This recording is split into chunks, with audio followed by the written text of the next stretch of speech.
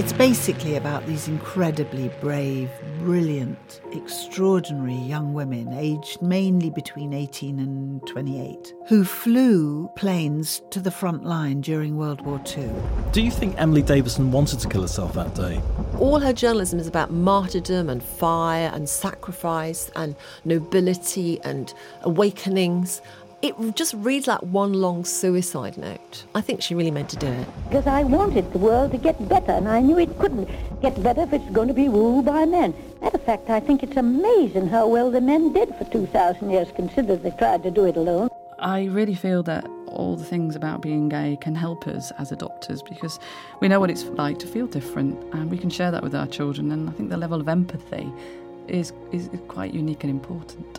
I thought to myself, well, if this is a twice-weekly programme and going on throughout the year, I should be editor. So I gave myself the job, as it were, and had it on the credits, and nobody queried it.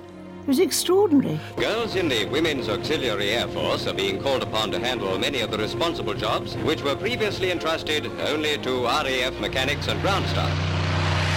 And they flew without radar, sometimes without training on that particular plane. You know, they'd have learnt on a Tiger Moth and they'd be given a Spitfire. I don't think it did help me get a pay rise, but the point was, I suppose children's programmes were regarded as so insignificant, nobody bothered what went on. Pauline Gower was the woman who spearheaded it. She got equal pay for equal work. Yes, the first woman ever which is very, in Britain very to topical do it. in the and news at the moment. And we are still fighting that battle in 2018. How does that happen? Our season of shows celebrating both International Women's Day and 100 years of partial voting rights for women in the UK begin with actress Louise Jameson talking all things At a Girl.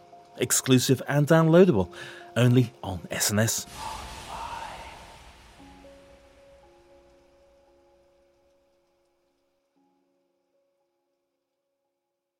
Arts, lifestyle.